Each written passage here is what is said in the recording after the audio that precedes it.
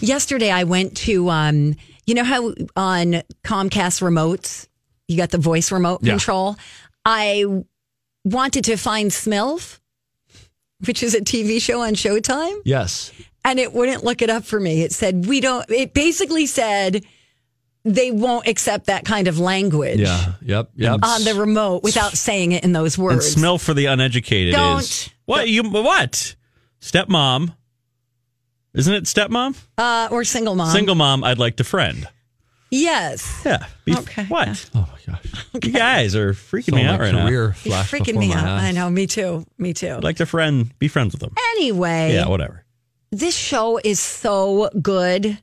I'm a little worried about it now because there's some allegations of improper behavior on set that just came out like a couple days ago. But this Frankie Shaw, she acts in it. She's the lead role. She's the writer. She's the director. She's the show creator. And it takes place in South Boston. And she's basically trying to navigate life with this unconventional family. And she struggles to make ends meet. Her son's name is Larry Bird, played by, I believe, twin girls. And she wanted to be a basketball player. It's a really, really great show, I think. Rosie O'Donnell's in it, isn't she? She is amazing in this show. Oh, really? She's so good. Connie Britton's in it on occasion. But it's just basically the story of the scrappy single mother who lives in Boston.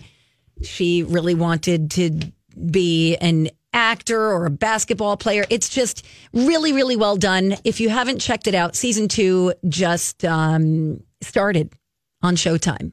And I only have Showtime for a small amount of time, so I'm trying to take advantage of that. But Ryan, I think you would really, really like this show. I watched the first couple episodes, and I did quite like it. I think it came on after Shameless. It was during my Shameless phase. It's kind of got a Shameless vibe to it. Yeah, just trashy people doing trashy things, but just having fun while doing it. And a good person. Right. Good people. Right, yeah. Good people just, I did like it. It's just I don't live in West Bloomington in a palatial estate and have Showtime. That's my only issue. Wow. Okay. What else did I check out? I checked out, Sex Education. Steve, this is not for you. I almost guessed it. I almost guessed that it wasn't. This is on Netflix. This is on Netflix. It is, oh my gosh, what's her name? Gillian Anderson from X-Files is in it. She plays, this takes place in England. Okay. All right. She plays a sex therapist. And she's got a young son who's high school aged. And there's a lot of sex. I'll just say that.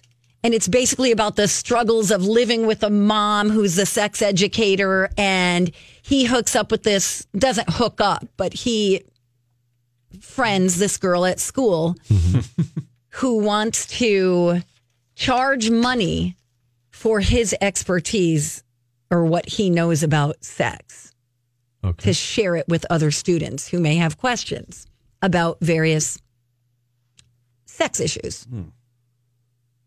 Like, I'm just trying to make Steve as uncomfortable as possible. No, I feel very comfortable. What's the point of What's the point? What's the point of the show? What do you like about the show? I like that it's kind of a coming of age kind of situation. Yeah. I'm always drawn to those kinds of shows. It's about friendship and kids and motherhood and your relationship with your parents and how uncomfortable it is to talk about sex. It's pretty graphic, though. That's the only thing that I would say. Ryan, you'd love it. Well, what are we seeing? Well, thank you. What are we seeing here? Well, what are you going to see? You're seeing things like nudity. You're seeing a sex education class or a health class where they have to put a condom on a prosthetic, you know what? So let's get back to the nudity here. Like, are we like talking full frontal you stuff? Are coming across like such a knuckle dragger. There's nudity. There's like you see some dangly parts here. Like you see some dangly parts. Oh, yes, boy. you do. You do. Gee whiz. Yeah, I've only been through one episode. That's how they rake you in. Yeah, they do. You'll notice every season premiere on shows where you can get away with a little nudity. They really beef up the nudity. And then they dangle a carrot at the end of the episode, and you're like, oh, now I got to see what happens. Hope that's all they're really dangling. the phrasing you chose. They dangle a carrot at the end. They dangle a carrot. Yeah, look, maybe I'm wrong. It sounds like from what you're describing that they use all of the cheap kind of thrills to hopefully get some viewers. And hey, we're going to show you boobs. Will you watch? Just sort of trying to. Hopefully, if nothing else, a little bit. I don't know if they're actually trying to teach something or if they're also just trying to grab a bunch of cater to the pervert in us. I think you've covered everything because I do think it's educational because you've got this sex therapist and she's explaining things that you may not have known. For example, there's one kid, older kid. He's probably, 18, whatever. He smokes a lot of pot. And she says, if you smoke a lot of pot, you could have a problem with... Oh, really? So it's a PSA. There's a little bit of a PSA to it. Oh, yes, geez. Steve. False. It's called Sex Education, They're and it's on Netflix. To the lowest version of denominator. ourselves. They're trying to get the perverts to watch. I liked it, actually. I'll watch another couple episodes. Ryan, you should watch it, too. All right, we need somebody on the phone. College of Pop Culture Knowledge. When we return, who do you think is going to win, Steve or me? There's